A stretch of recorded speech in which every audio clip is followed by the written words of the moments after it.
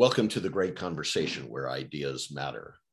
Ideas shape markets, ideas change the world. What are the stories that we tell ourselves? What are the stories we believe in? What are the stories we tell that we don't believe in? What are the useful narratives that may pull us out of non-performance of our organization, whether it's government or private businesses? And we're going to turn to someone who's taken stories to the next level. And it's based on good research, good strategy, and quite frankly, a good sense of the narratives that dictate our success or failure in the marketplace. Welcome to Peter Singer, co-founder of Useful Fiction. Peter, great having you on. Thanks so much for having me. And there's so much, as everyone knows, we try to keep this to 20-something minutes. There's so much to explore here, but I'm actually just going to turn to Peter because he's got books that are definitive, seminal in scope. He's got new programs he's working on, but let me ask you a fundamental question, Peter, because you have your pulse on the marketplace. What is front of mind for you right now? What is going on right now that's useful for us to poke our finger into? I think it's the overwhelming sense of not just change and transition, but how it all comes together. And it feels like a crisis layered upon crisis. So, you think about, it's my background.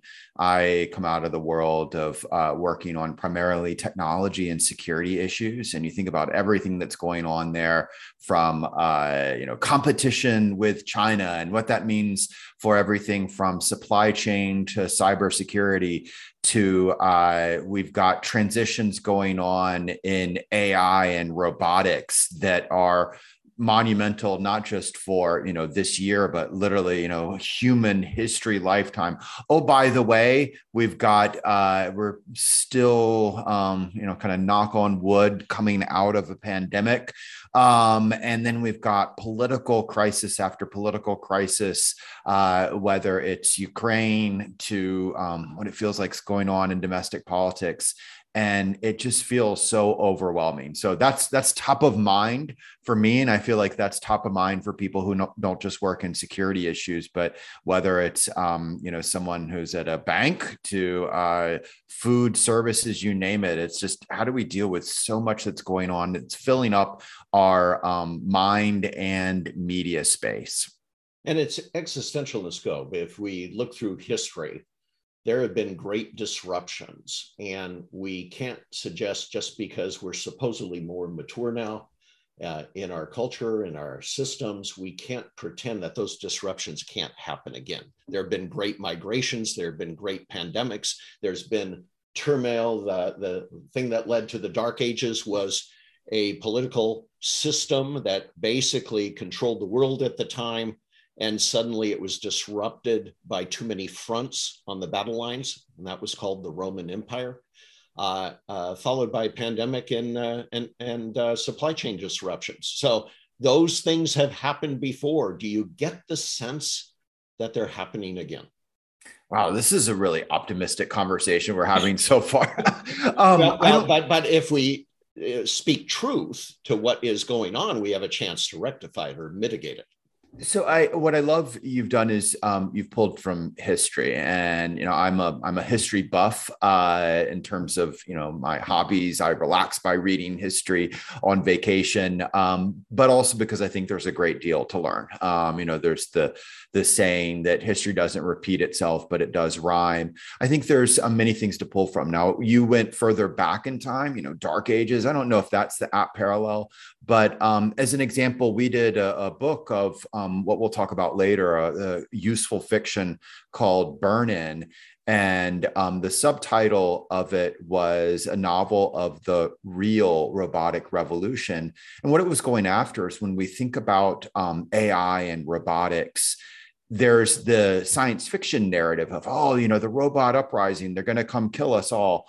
But rather, I think a more apt parallel is the Industrial Revolution, where you think about disruption that happens at everything from the business level and the individual employee level, and how that affects, not just industry. Some are winners, some are losers. To there's migration, people moving to different locations. To, oh, by the way, there's also political disruption, and it's both good and bad. I mean, the last Industrial Revolution, we got everything from children's rights, women's rights, workers' rights. Those all come out of the Industrial Revolution.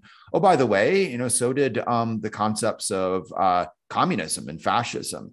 And so, I don't think we're going out on a limb by saying with robotics and AI, it has a lot of facets of an industrial revolution, both for better and for worse. And we're living through it. And so what Burn-In was a project to try and wrap our heads around what that all means, but share it in a more engaging manner. So it was a research. The project was called AI Visualized. And what we did is from doing everything from, pulling consulting company reports and World Bank reports to interviews of everyone from CEOs to computer scientists. What did they feel was most important that people needed to understand about AI and robotics? We actually identified exactly 300 tidbits, so to speak, real world insights. But then found the most effective manner to share them was not through, a turgid, nonfiction lengthy book, but rather we framed it in a novel. So going back to that subtitle, it was a novel of the robotic revolution. So you get the good stuff while you read. Yeah, let's pull on that string a little bit, because this value of telling story, and then in particular, a fictitious story, why did you choose that method, number one? And number two, how are people consuming it? What's your case studies tell you about that method of delivery and consumption? So I'll start out with a story of how myself and my partner in the company fell into this business. We both came out of the nonfiction writing world. I'd written a number of nonfiction books on everything from cybersecurity to robotics to social media. That's actually what you and I engaged with many years back. My partner, August Cole, was a reporter for the Wall Street Journal. But we teamed up on and wrote a couple of years back a novel called Ghost Fleet, but it was a different kind of novel. It was a novel with 27 pages of endnotes. It was like a Tom Clancy in style. It visualized what a war between the US and China and Russia would look like. But it was also trying to share real world insight on everything from cybersecurity issues, supply chain, you name it. And we had a rule in it that, every technology, every setting, even some of the things that the characters say would have a footnote to document, hey, we didn't make this up. This is real. A different way of thinking about it is it's a little bit like what I do to my kids every morning. I sneak fruit and veggies into their smoothie. So in this case, it was, if you think of like a Clancy or a science fiction, that's like a milkshake. It's sweet. It's designed for entertainment. Yeah, maybe there might be some good stuff in there, like a strawberry milkshake, but then really at the end of the day, it wasn't designed for that. And then at the other end of the spectrum, you have your white paper, your board briefing document, your PowerPoint. That's like kale, right? I mean, it's good for you. It's just hard to get people to consume it. And so we came up with this concept that we called useful fiction, where it's you take the fruit and vegetables, the nonfiction content, but you share it through a story. And what happened is it took off. The book sold well. And certainly achieved greater resonance than any of our past nonfiction works. But what was really interesting is that it had the most impact of our respective careers. I had books on, bestsellers and on professional reading lists, and invited to, speak at conferences alongside folks like you, to CEOs and the like. August had written front page articles for the Journal. And yet this combination of narrative and nonfiction, we were invited to share the real world lessons of it, everywhere from the White House Situation Room to JSOC, the team that got bin Laden, to the Nobel Institute. But what was really interesting is, besides the briefings and insights and reaching a wider audience, it led to a great deal of real world change. On one hand, there were 3 different government investigations launched to keep things that happened in the book from coming true. In turn, there were a variety of programs launched to make things that happen in the book come true, including a $3.6 billion US Navy ship program that was literally named after our book. And so from that experience, we realized there's something going on here. And we formed a business around it. And the business basically does 2 things. We work with client organizations that have ranged from government, Special Operations Command, to Fortune 500, to help turn their nonfiction content, their board reports, their trend reports, their white papers, into visualization, short stories that are like those smoothies. They help explain it in a more effective manner. They help people visualize it. And then the second thing we do is we run training conferences, leader conferences, where we'll take a group of leaders through that journey. And, to your question, the why behind it, it actually, now I'm going to get wonky with you. There's a science behind it. The science tells us that narrative story is a more effective means of conveying new or complex information. If you read a white paper, if you read a memo, 2 parts of your brain light up. If that same information is shared through a story, 4 parts of your brain light up. Another aspect that anyone from business knows is that it's often not merely the facts, it's the emotion that drives action. Think about a used car salesman, think about a politician. And so narrative brings in emotion. And then the final thing is the ask, whether we're talking about a CEO, a 4-star general, or we're talking about a young lieutenant, someone in your workforce. It's a far different ask of them to say, hey, can you read this short story, this scenario, versus read this white paper? And we can also reach them in alternative locations and times. So people are happy to read a short story on a weekend or on a plane in a way they wouldn't be if you gave them a board briefing or you gave them a white paper. And so that's what the business is. We've been at it for a year. It's been crazy exciting. And as you and I were talking about, what's been interesting for me is not only the groups we work with, but it's led to a little bit of an education for myself where, we build these interesting stories, but along the way, I've had to figure out all the boring stuff of running a company. Like, just before this, we were figuring out our insurance plan. Well, Peter, just a short anecdote, just to confirm everything you've talked about, because I am known for my white papers and my wonky things. I do research for CEOs and I come together with the facts, right? And the plan that I think is based on that facts. And there was one pivotal moment where this CEO just rejected everything. He said, no, too much money. It's not going to happen, right? So he turned my white paper into a useful fiction. It's not going to happen. And of course, my counterpoint was it was.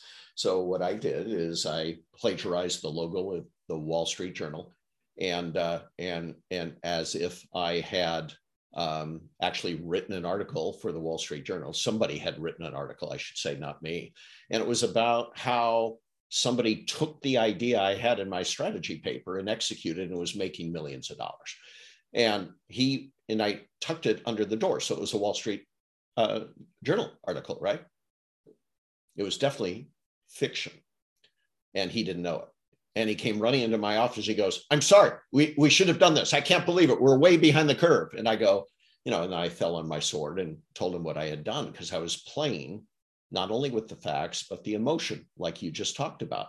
And so it's just fascinating to me that people like the Army Cyber Command turned to Bernin and said, wait, I've read this book 2 or 3 times.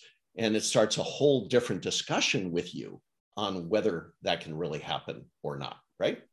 And what's great about that anecdote that you shared is it illustrates 2 things. One is the goal that you have in transforming that nonfiction to narrative. And the second is the wide variety of forms that you might utilize in such an exercise. So the goal is, in some situations, we work with organizations, it's to provoke a action based off of the emotion of fear. And that's, you gave that example. It's create a bad future outcome such that the reader, whether it's that CEO or it's a senator or it's, a member of your organization, here's a really, really bad day that you've experienced through a synthetic environment, with the idea that you go, ooh, I do not want that to happen. What are we going to do to keep that from coming true? There's the flip side you can do, which is that you can paint a really good scenario, some kind of positive outcome, some kind of skill set in your workforce that a character might have. And so the reaction is, wow, I really like that outcome. We're not going to get that outcome right now. What can we do to make that come true? There's another type, which is just, it's purely explanatory. So to give you an example of that, we did a project for NATO, the military alliance, where they had a research report on quantum technology, which is arguably one of the most important but most complex new technology areas out there. And they wanted their senior leaders to understand it. And, they created, it was like a 30-page report, and it had all this new vocabulary, and it just didn't strike with effect. And so what we did is we turned that report into 3 short stories. So one was it followed a commando team through the catacombs of Paris as they hunt a terrorist. But what it was is, along the way, it was sharing the vocabulary of quantum technology. So as opposed to giving, the equivalent of the CEO, here's your glossary, here you need to understand these words and definitions, they got it by reading the short story. So there was no emotional intent other than, let's wrap your head around it. So the next time you see it, you'll understand it. And so that's the first part that you hit. And the other, as you gave your example, is the variety of different forms that you might utilize in useful fiction. So there's, the straight up story, very classic, follow a character.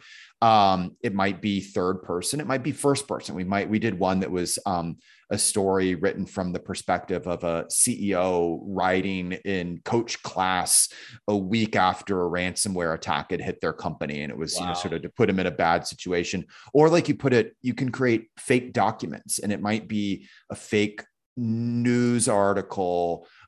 It might be a fake government document. We did another one that your listeners might find enjoyable. It was a fake, as if it was it was a fake report to investors.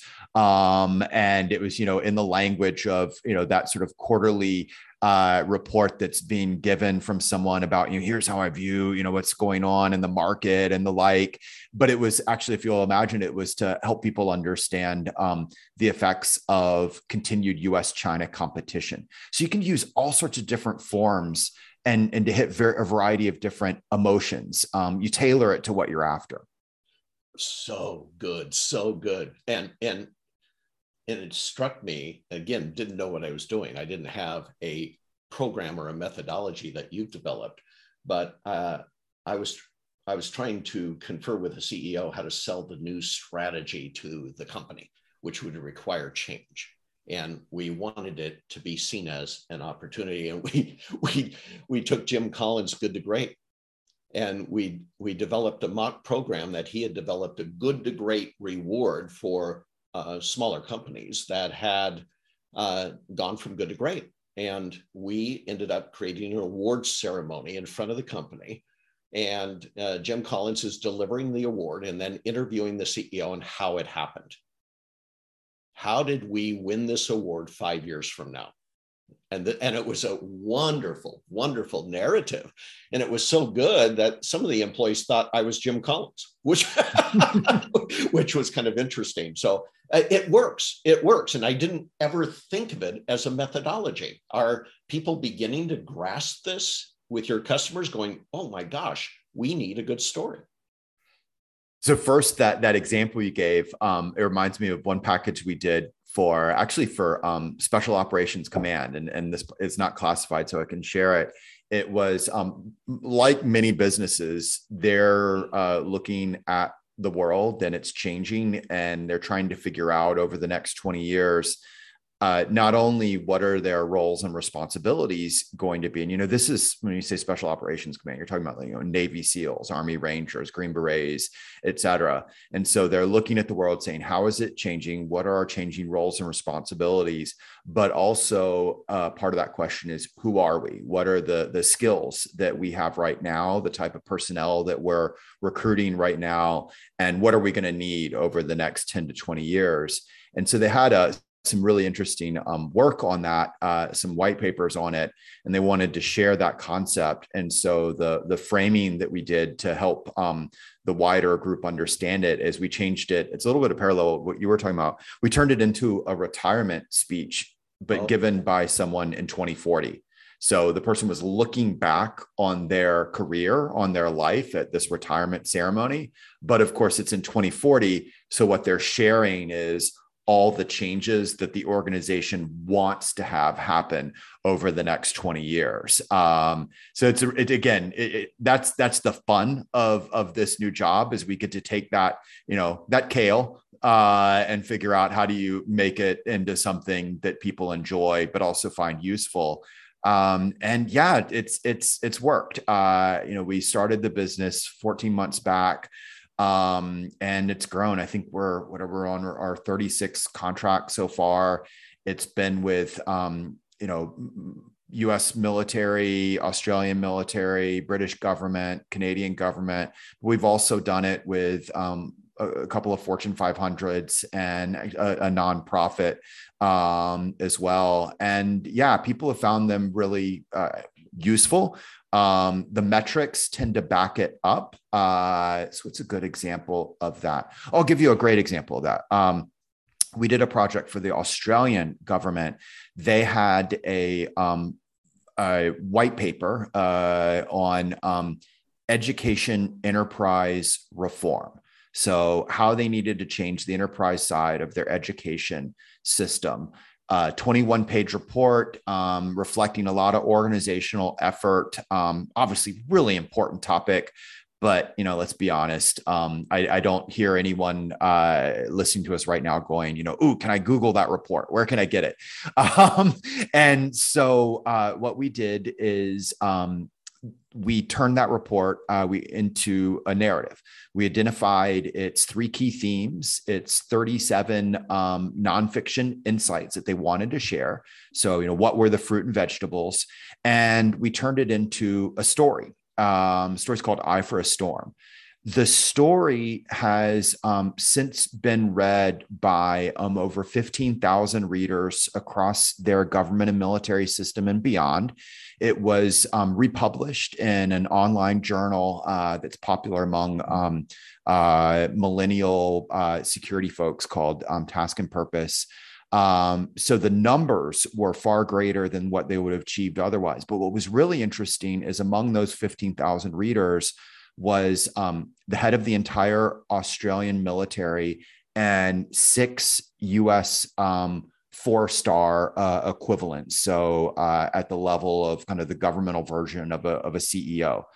You're not normally getting them to read 21-page reports on education enterprise reform, but we got them with that narrative. And it's a great example to us of how you can transform a topic into something engaging. And we also like to talk about that example because, if you can do it on education, enterprise reform, I mean, you can do it on anything.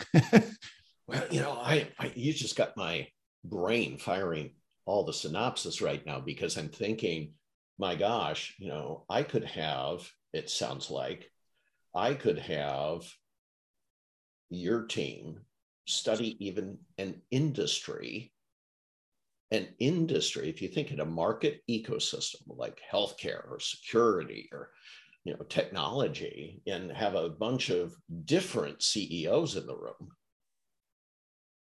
And you could probably develop a narrative and test it in front of those people and have them on the edge of their seats, couldn't you? So you could do that in two different ways. So one is with a group, you could, you would identify what is that nonfiction content. And again, it might be CEOs, it might be, we call them SME, subject matter experts. So it might be, a member of your team that's your lead person on whatever, quantum technology or healthcare tech, whatever it is. And, we work with the group and say, okay, what is it that we're trying to share? And also back to that, what are those emotions? And then another important part of this is who's your target audience? And, again, you're going to have a different kind of story for different audiences because they have different emotions that you want to provoke. In our training classes, one of the more informative for we did this one for the British government. So we brought in a Hollywood writer to talk about this idea of target audiences and matching. And he basically shared with them, look, there's no movie that hits all audience. He's like, I'm an expert. He's written, number one blockbuster movies. And he's like, look, it would be great if you could write a movie that was simultaneously something that 9-year-old boys, someone on a date, and your grandmother would all want to go to. That does not exist. Right.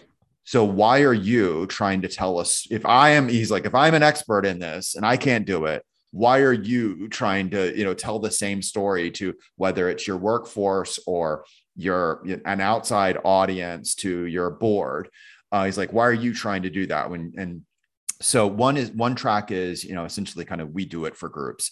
Another is what I was referencing there, that workshop where you bring people together, and it's a combination of one, what are the skills of narrative, and bringing in a mix of, like, what we do is it's not just like fictional writers, but as an example, we'll bring in journalists. So like we had the New York Times science reporter who would talk through here's how I take complex tech topics and turn them into something that a more general audience can understand. You also might want to bring in examples of your target audience. So like when we did this for a military group, one of the speakers we brought in was actually a retired 4-star admiral. And he talked about, not the future of war. He talked about, here's how I wanted to be briefed versus how people actually briefed me, which is, something really useful for people to hear in their careers. But then the other part of that kind of workshop approach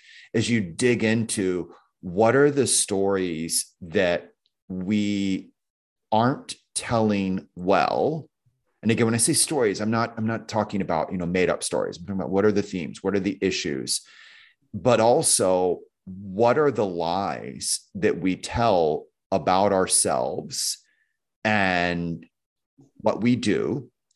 And then you take that combination of identifying the stories, but also the skills for good storytelling. And we'll take the group through where, all right, let's do it. And we've run groups that range from, generals to lieutenants to CEOs through this, where they're the ones creating the scenario that best explains what they're after. So again, there's two different tracks. Both of them can yield different results. I would add one of the last things that's really fun about the workshop approach is that we end it with it's a writer's room. And if you've watched like a TV show, it's the way like TV show, they're created, a writer presents their ideas and then other people are kicking back improvements and changes on those ideas to refine it.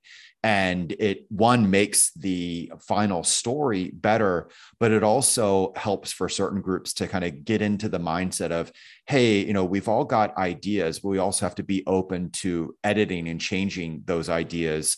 And it's really, again, that it's a very different kind of experience for people than your normal, training workshop.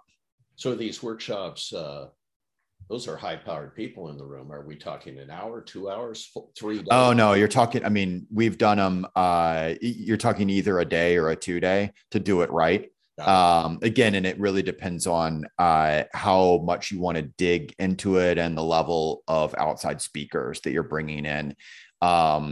So yeah, look,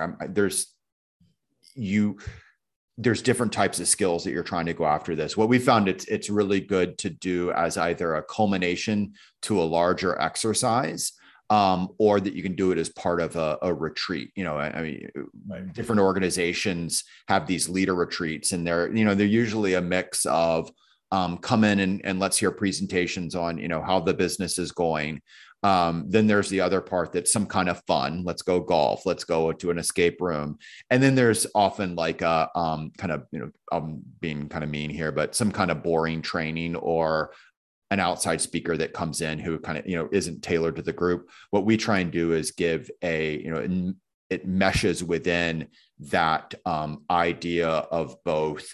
This is entertaining. It'll be engaging for people. They'll enjoy it, but also they'll walk away from it with some skills in their own professional lives that they can use forward in terms of the next time they give a speech, the next time they give they're building a memo or a pitch, they'll have these tools of narrative that they can deploy, but also potentially we've got some scenarios that group can go after and use in their own practice. Peter Singer, you have taken us through quite a ride here. Not only your personal journey of being a wonk that turned to a storyteller, but also you mentioned at the beginning, crisis upon crisis. And as I reflect now on our great conversation, we, especially in this world, what some call a VUCA world, volatility, uncertainty, we can actually be trading or connecting in stories others are creating, or we can harness our own stories for strategic advantage, government or real world commerce. This has been an outstanding conversation, Peter Singer, and thank you so much. Oh, appreciate you having me on.